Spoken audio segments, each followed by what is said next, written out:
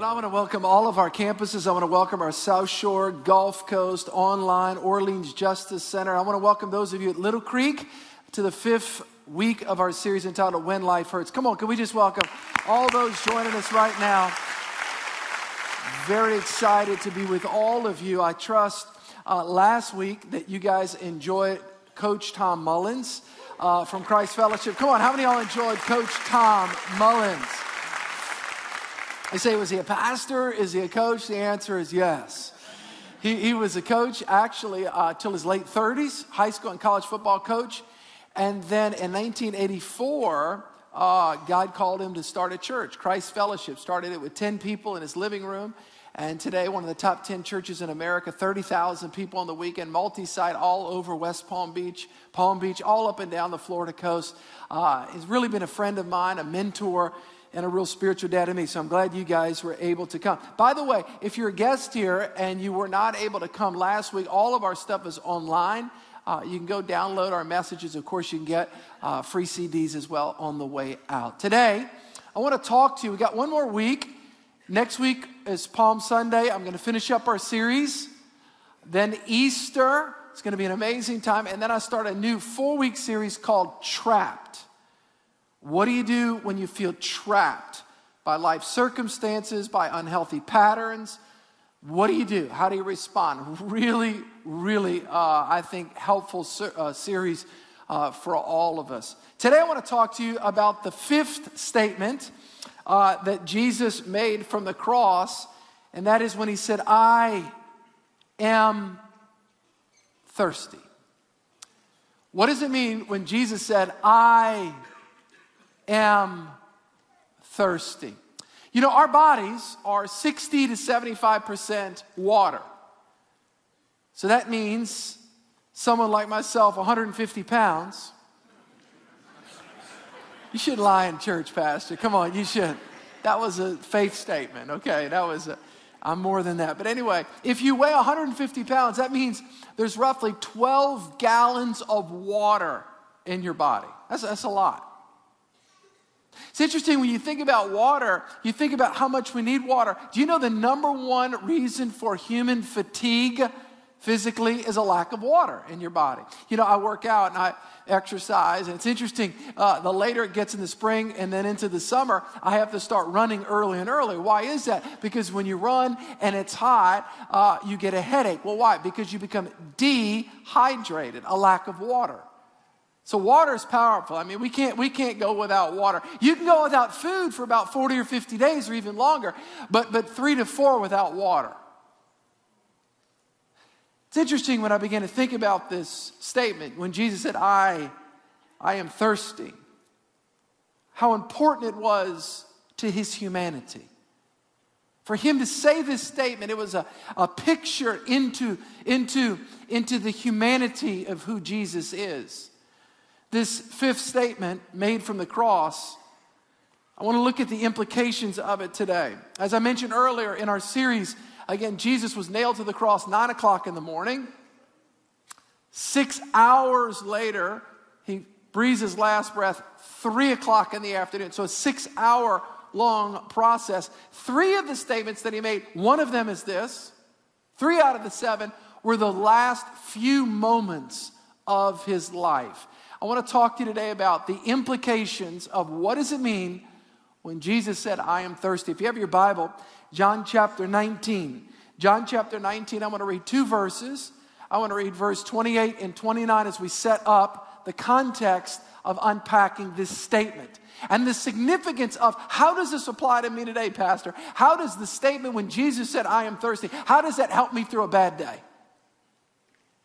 How does that help me on Monday morning, going to work, dealing with conflict at work? How does his statement, I am thirsty, apply to me today? We're going to talk about that. John chapter 19, verse 28, the Bible says, after this, Jesus knew that everything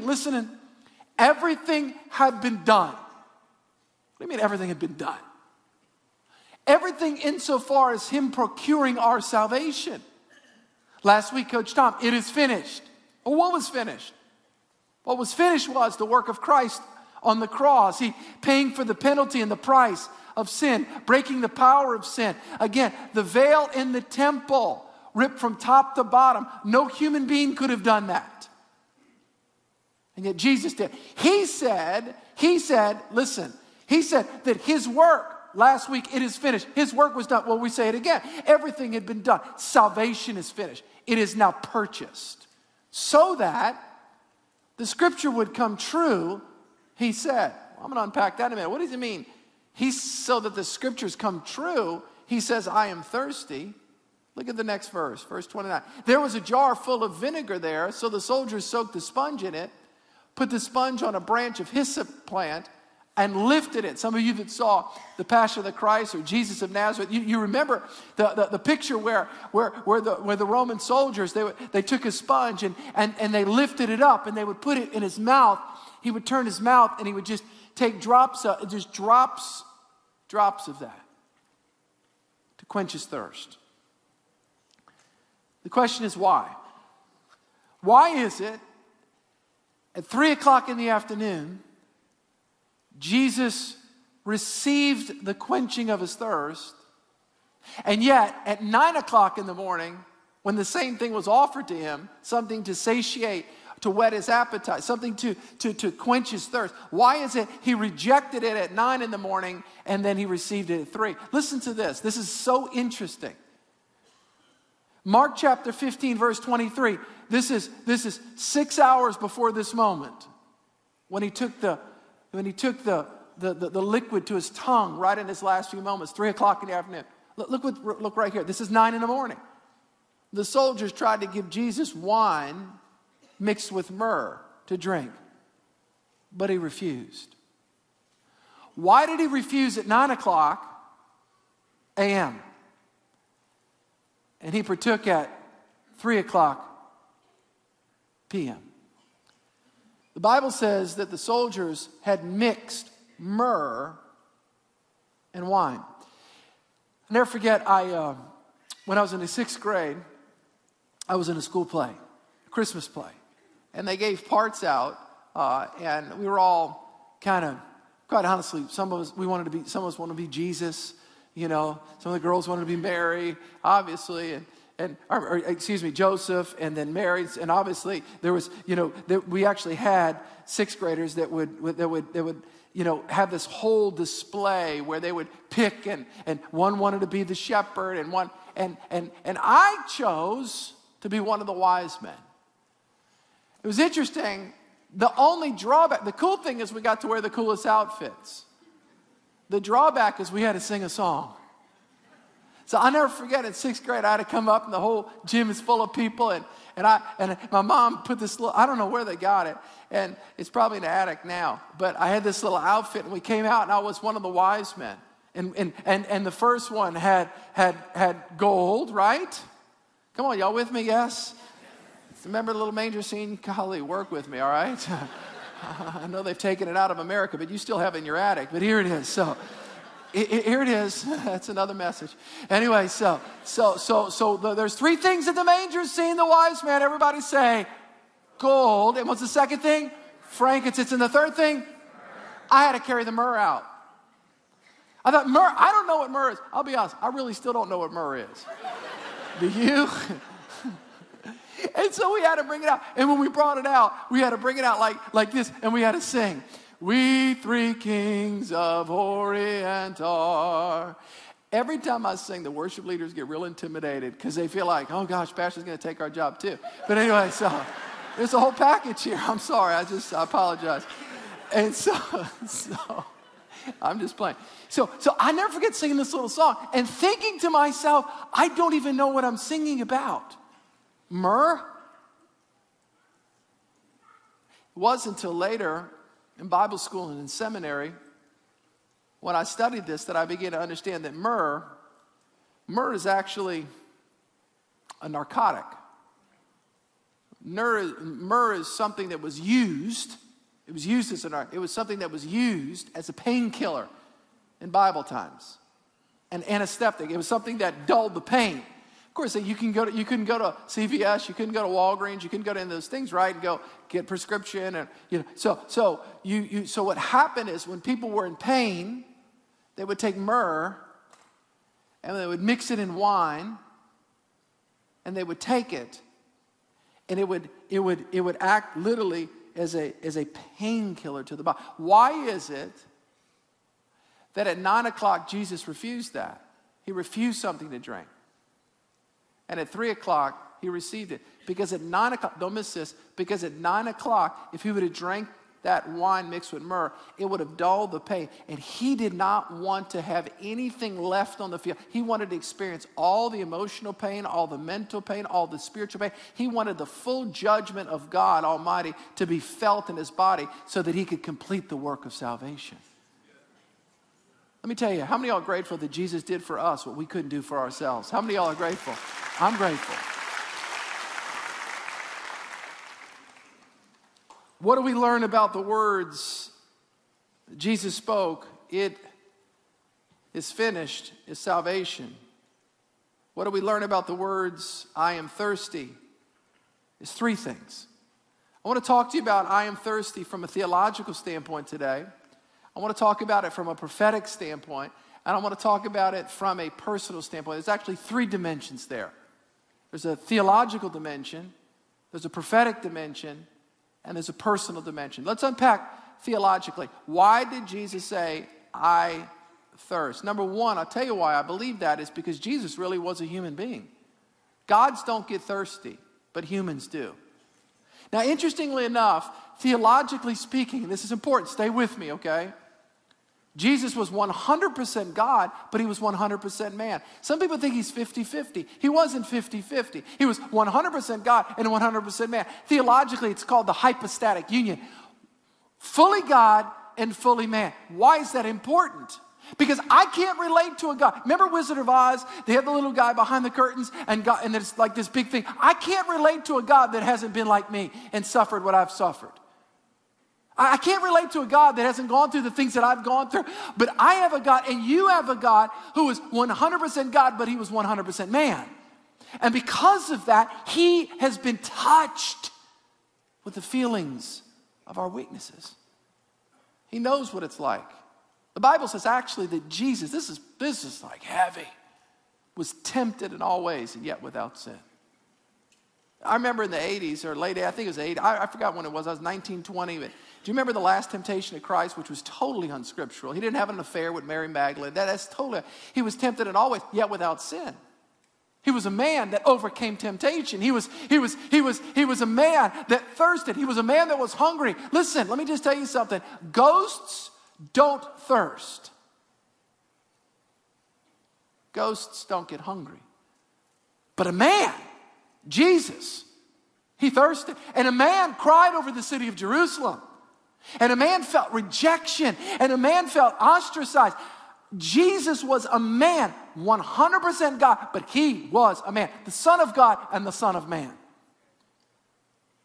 so grateful that we have a God that when we approach him, he knows exactly, he knows exactly what it feels like. The reality is when Jesus said, I am thirsty, he was declaring to the world, I get you. I get you. I know exactly how it feels. Philippians chapter 2, verse 7. But he gave up his place, Jesus. He gave up his place with God and made himself nothing. Think about it. He's on the streets of gold. I mean, it's powerful up there, right? And he was born as a man. And he became like a servant. Look at verse 28. And when he was living as a man, some people think, and I've read over the years, they think that, watch this, that he appeared as a man. That's not true. He was a man. That he was like a holographic image. No, he was a man. Wasn't an image of a man. Some people think that he was a man that thirsted and got hungry and experienced pain and experienced rejection and experienced loneliness. All the emotions that he was a man.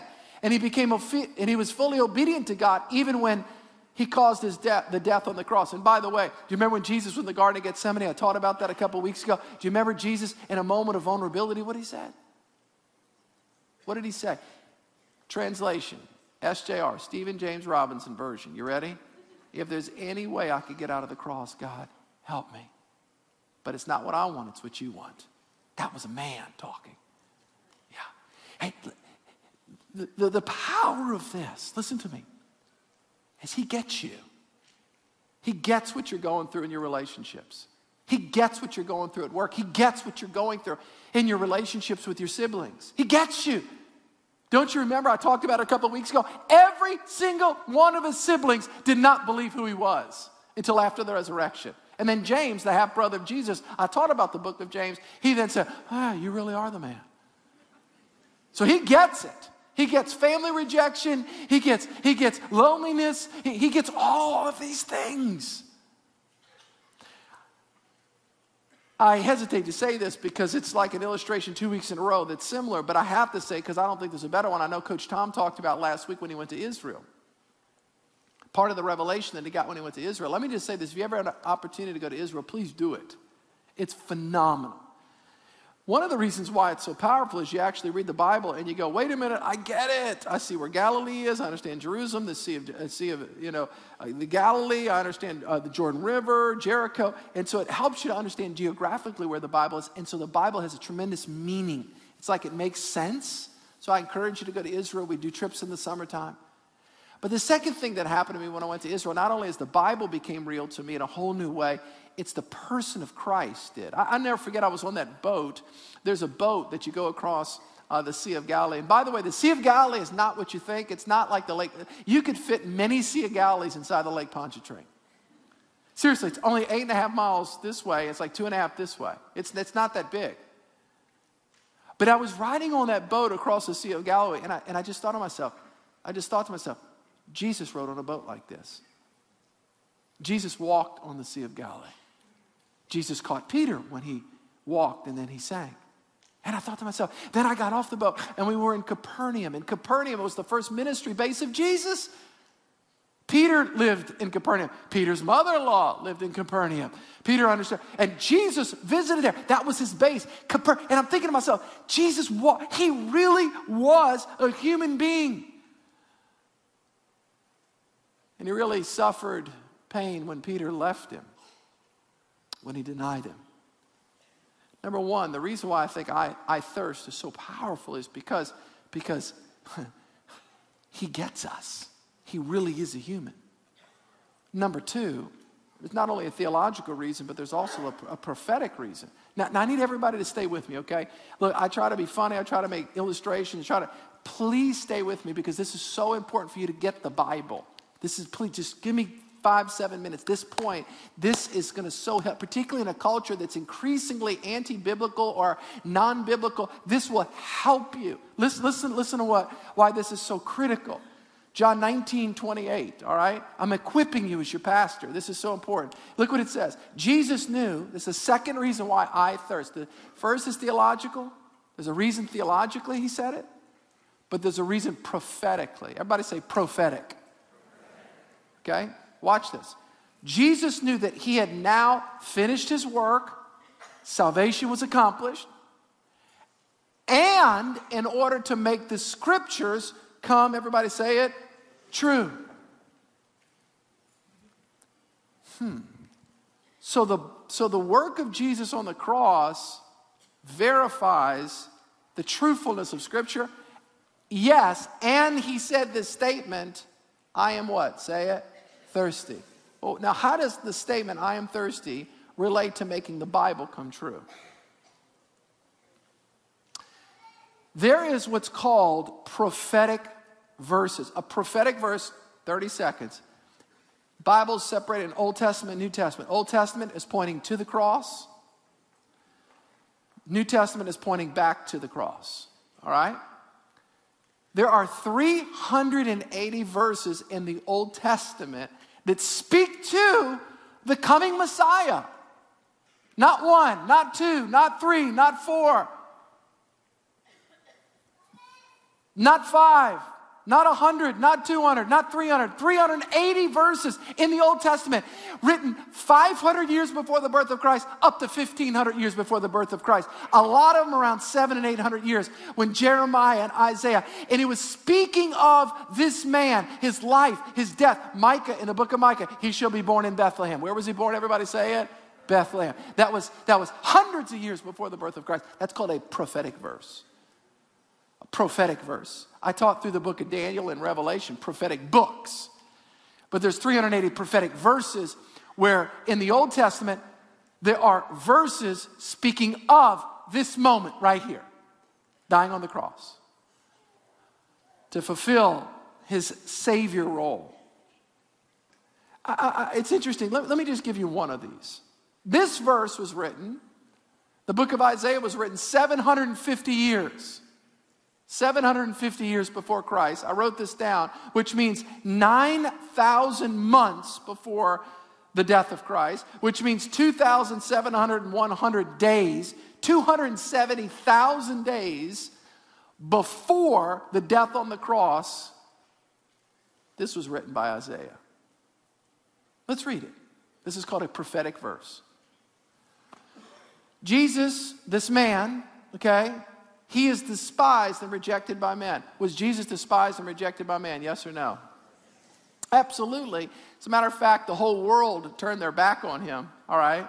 Rejected, despised man. A man of sorrows and acquainted with grief. Was he a man of sorrows? Did he go through tremendous pain in the Garden of Gethsemane? Yes or no? Yes, and acquainted with grief. And we hid, as it were, our faces from him. What do you mean we hid? What does that mean? How many disciples did Jesus have? Come on, say it out loud. 12. How many were at the cross? That's rejection. Your whole small group's abandoned you, except one.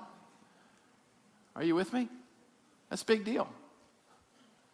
And we did not esteem him, because immediately somebody who's super high IQ, they go, well, yeah, well, other people, they've fulfilled this. Yeah, but not 380 different verses. Look what it says, next verse. Surely he has borne our griefs and carried away our sorrows. That's what he was doing on the cross. That's what he was doing by his stripes. That's what he was doing, going through this whole thing for us. Yet we esteemed him stricken, smitten by God. God smote him. In other words, God put our sin, my sin, God put Steve's sin on Christ on the cross. All of my wrongdoing, all the things I've done wrong, all the things I've said wrong, God did that. God the Father put that. God the Father smitten Jesus. Wow. And he was afflicted. Look at the next verse. But he was wounded for our sins, transgressions, and he was bruised for our iniquities, sin patterns. The chastisement for our peace was upon him, and by his stripes we are what? Everybody say it? Healed. You know, when I do communion once a month around here, I'll say that and be looking for it, be listening for that. I'll raise up the bread and the wine. I'll raise it up, the body of Christ, the blood of Christ, and I'll talk about that by your stripes we are healed. There are 380 verses in the Old Testament, 380, that speak to this. It's impossible to just make that up. Well, Pastor, what about the whole I thirst thing? Well, where is that from? Thank you for asking. Psalm 69:21. And they gave me, everybody say it, for my what? What's the chance of them having a bottle of vinegar at the cross? What were they doing that for? I don't know. No, I do know. To fulfill prophecy. So that the Bible, you know it's true. I never forget, I was at Tulane University. I loved the college. I graduated from there. I liked parts of it. Let me say it that way. And I'll never forget the professor, and I really enjoyed the professors, and they were all sophisticated and all that. And I'll never forget one of them getting up there talking about the scripture and the Bible and talking about it somewhat of and there was a certain level of reverence in the sense of, you know, it was good literature to help people with ethical living, love people, be kind to people, but he did not see it as inspired by God, didn't see it as the word of God, didn't see any of that. And I wish I'd have known now, I wish I'd have known then what I know now, because it is impossible for Jesus to fulfill prophecy unless this book has some supernatural relevancy beyond Aesop's fables. That was good preaching just now. That equip you. Does that make sense? Pastor, what are you saying? Well, why are you saying that? I wrote this down, and I'm going to the last point. Dr. Peter Stoner looked at the probability that one man would fulfill just 8 of 300 prophecies. And he looked at it. By the way, I took probability and statistics in college. It was kind of hard for me, just to be honest. But I did learn a little bit about how this works. And And what he said was, there's 380 prophecies. He said, let's take 300 as an even number, and let's take 8. Watch this. The chance of one man just fulfilling 8 of these 300 prophecies. Here's what he said. It would be like 1 times 10 to the 28th power. In other words, you have more chance of being the ambassador to Finland, winning the Oscars, winning the Emmy, dying in a plane crash, and shooting a world-class white-tailed deer. I mean, you have more chance of doing that than these being fulfilled if this is just a happenstance. No, this is God, and this is Scripture. And Jesus really is the Son of God, and he really is the Son of Man, and he really did die to pay for your sin and mine. Say, Pastor, okay, wait, time out. All right, it's almost Easter. Next week's Palm Sunday. Here's my question, because this is what I like about Church King. How does this help me today? I get it. I understand the theological thing. He is a man.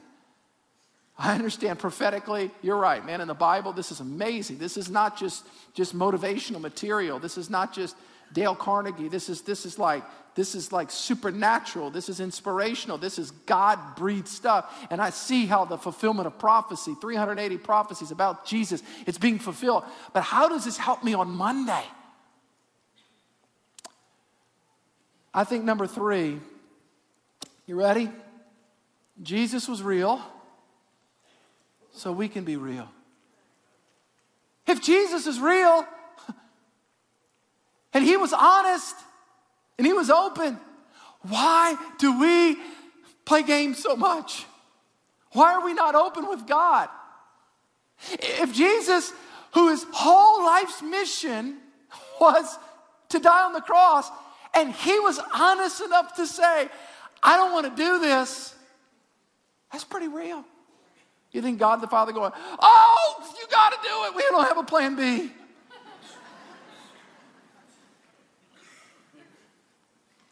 You know, I studied I don't even want to talk about college. I don't talk about that much, but I studied in college a lot of Aristotelian logic and Greek and philosophy and all these different things. And I remember studying about in the Greco-Roman world, you know, they would have big plays, and that would be kind of the center of town where they would have a lot of entertainment, right? Of course, this is before TV, media, social, all that stuff. So you'd come around. So the whole town would come out, and they would have these giant plays.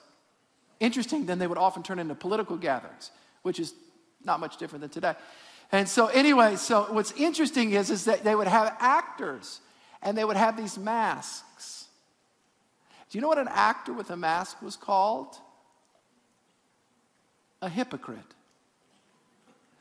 A Greek actor that wore a mask was called a hypocrite. In other words, who they were portraying themselves to be in the play was not who they really are. Why is it that so often we don't portray who we really are to God? Wow, you know, I'm just kind of struggling. Well, I don't want to talk to Jesus, you know, because he'll find out. I promise you, he knows. That's why Paul said it this way. See, this is a freeing thing. Please stay with me before I close. Please stay. This is so freeing to us. We don't have to be perfect to come to God. Look what Paul said. I love Paul. He is like the John Wayne of Scripture. I mean, just say thing, and I just like the guy, all right? 2 Corinthians 4:2, he says, we refuse, by the way, this is the Message paraphrase. Somebody emailed me once, the Message is not a translation of the Bible, it's a paraphrase. Okay, you're in here, we got it right this time. This is a paraphrase, but look what he says. Paul says, we refuse to what? Everybody say it? To be a hypocrite. In other words, if I'm hurting, I'm just going to go to God and say, God, I'm hurting right now. And he says, we refuse to wear a mask and play games. Rather, we keep everything we do and say out in the open. We keep it out in the open. The whole truth on display so that those who want can see. Why do we hide? Why do we do that? Why do we run from God? Why do we run from the people of God?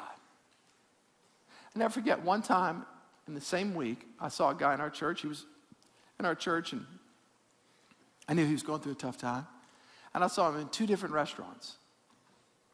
I saw him the first time, And he felt real uneasy. And I'm like, he got up and left. He saw me come in. He left. The same thing happened in the latter part of I went after him. And I just followed him. I said, hey. He goes, oh, Pastor, I said, no, time out. He goes, oh, man, I'm just not doing well. I said, wait, time out. And I'm not God, trust me. We're all in process, all right? But as his pastor, I represented whatever to him, this man of God. Well, the point is this. Here's the point. I said, listen, don't run from the people of God. Don't run from God and the people of God when you're hurting. Run to them. Well, I'm hurting. Let me isolate. That'll really help out. That's the wrong direction. See, Jesus was real so that I could be real. So that you can be real. So that we can be transparent. That we can be open. 1 John 1, 7 and 8, but we walk in the light as he is in the light, and we have fellowship with one another. If we claim to be without sin, we deceive ourselves. We all have stuff we're walking through. I love what it says, and we have fellowship with one another.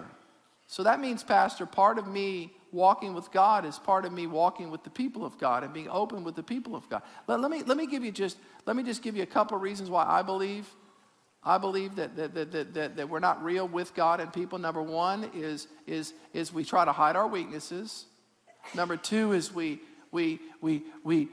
inordinately crave desire for approval from other people. Stay with me. What do you mean, Pastor?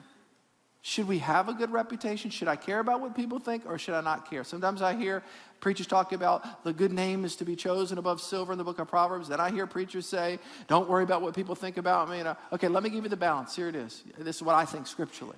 Okay? Here it is. I think we ought to have a good reputation for being godly, being open, but being transparent, but we're not dominated by what people say. I think we should be dominated by what God says, but we should appreciate what people say. Do you understand the difference? The fear of man, listen to me, if you are dominated by what people think about you, their opinion changes as much as the weather in South Louisiana or Mississippi. Are y'all with me? It just changes. It's just one day it's raining, it's not raining. Their opinion changes. If I'm dominated by the fear of the opinion of others, listen, I'll never be open to other people. Why? Lest I don't put my best foot forward. Does that make sense? Look what it says in Proverbs. Here's what it says. For the fear of man will prove to be a snare. A snare is a trap in Bible times. I don't want to be trapped by the fear of man. I want to be open. I want to be free. I want to be... Now listen to me. Let me qualify. I understand in social graces. I understand that this is not talking about having a past to be a jerk. But it is talking about being open and transparent. And when you go to a small group where you're around people, you can be appropriately open. You can be appropriately honest. And we don't have to live ensnared by what people say, but we can appreciate what they say. We need to live by what God says about us. By the way, let me help everybody. How do you know if you're living snared by what people say? When the opinions of man become more important than God's word to you. I'll never forget when I got saved, 3 times. I went out and partied after I got saved because my friends worked on me. Steve, you need to go do it.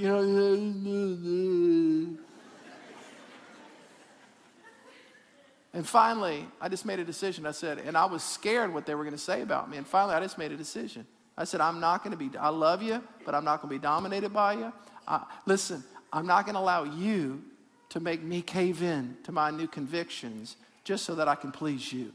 I'm going to live for Jesus. I'm going to live for a new family. I'm going to live for a new identity. I'm not my old person. I'm a new person. I'm not going to live for the desire and the approval of your opinion. I want to please God more than I want to please you. Does that make sense? Let me give you this last thing that causes us to not be open, and that's past hurts. Listen to me closely. This is so important. James 5:16 says this, therefore confess your sins to each other. Wait a minute, I thought I was supposed to confess them to God. You do to God, but there's a horizontal dimension to Christianity. There's a vertical and a horizontal. And pray for one another so that you can be healed. Well, wait a minute, Pastor. Wait a minute. This is what I wrote. I said, we need to confess our sins and our past hurts. God's people can pray for one another so that we can be healed. Many Christians, listen to me closely, Many Christians are forgiven, but they're not healed. And the reason is because they're forgiven by God, but they're not connected to people. How did you get hurt? Through people. How do you get healed? God working through people. Oh man, you got to open up. You got to go for it. Can I tell you how pastors get weird? I'm a pastor, so I can say this. It's kind of like what you are, you can say. Is when they get hurt, they isolate. And when they get hurt, they just kind of wall themselves off. And they read the book of Revelation by themselves. And their hair turns green. Then they start thinking that they're their Apostle Paul themselves. They get weird. Pastor, you ever get hurt? All the time. All the time. Listen to me. But I know where to go bring that hurt. And I've got a group of people. I've got a group of men that are around me that I can go be honest with my hurts. I can be transparent. I can be open. They can pray for me. You're the pastor. Oh, what will they think of you? I tell you what they'll think of me. Thank God pastor's modeling that we can be open. There's no perfect Christians, Church of the King. No, listen to me. If you're looking for a church that's an eternal Christmas card, it's not the right church. You know what a Christmas card is? Everybody's perfect. Everybody's hair is perfect. Everybody's teeth's perfect. Everybody's life's perfect. Everything's perfect. That's not real. It's not real. What's real is people that love God. We're on a journey. We know Jesus. We're growing in the image of Christ. And when we're hurting, we can be open. We can be open. You know what those men have done for me many times? The pastor will pray for you. I say, yeah, just pray for me, man. Just pray for me. And I'll just put my head down. I've got a group of guys, just pray for me. Man, I'm hurting about this. I heard this, and somebody said this, and oh, gosh, I hate that. Man, I never get past that. But that's all right. I gotta grow. Thank you. Can you pray for me? Even if I've sinned or said something wrong or had a wrong attitude, I can go to God and get forgiven, but I got to get people to pray for me. I got to get people in my life to help me. I can't do this by myself. You can't do it by yourself. That's the body of Christ. What is an ear if it's by itself? But when it's connected to the body. Yeah. When Jesus said, I thirst, you know what he was saying? I'm real, so you can be real. Let me pray for you. Jesus, I thank you that you're here by your Spirit, by your presence. And Lord, we don't have to live phony lives. We don't have to try to be better than we are. We don't have to compete with the person next to us. We just simply have to be honest and open to you. And I'm praying that in small groups, the hundreds and hundreds of groups we have, and the ministry teams and the people serving together in the body of Christ here at Church of the King, I'm praying that we can find a group of people that we can be open with. That we don't have to be a hypocrite, which means wear a mask. That we can talk about when we're hurting. We can talk about, celebrate our victories, and also talk about our defeats. But all the while pushing us on towards becoming what you've created us to be. Lord, make us a friend. I'm praying this prayer. I want everybody, please hear me. Make us a friend where we don't judge those that are hurting. Wow. Now that's an important prayer. Make us a friend where we don't judge those that are hurting, but we help those that are hurting. That we lift, that we pray for, that we speak life over. God is with you. There's a second chance in God. There's another chance. You have a future. The devil's not going to destroy your life. We're with you. God's for you. We're believing God to see you broken free and healed and restored and delivered. We're trusting Christ with. That's the body of Christ. That's what we need right there.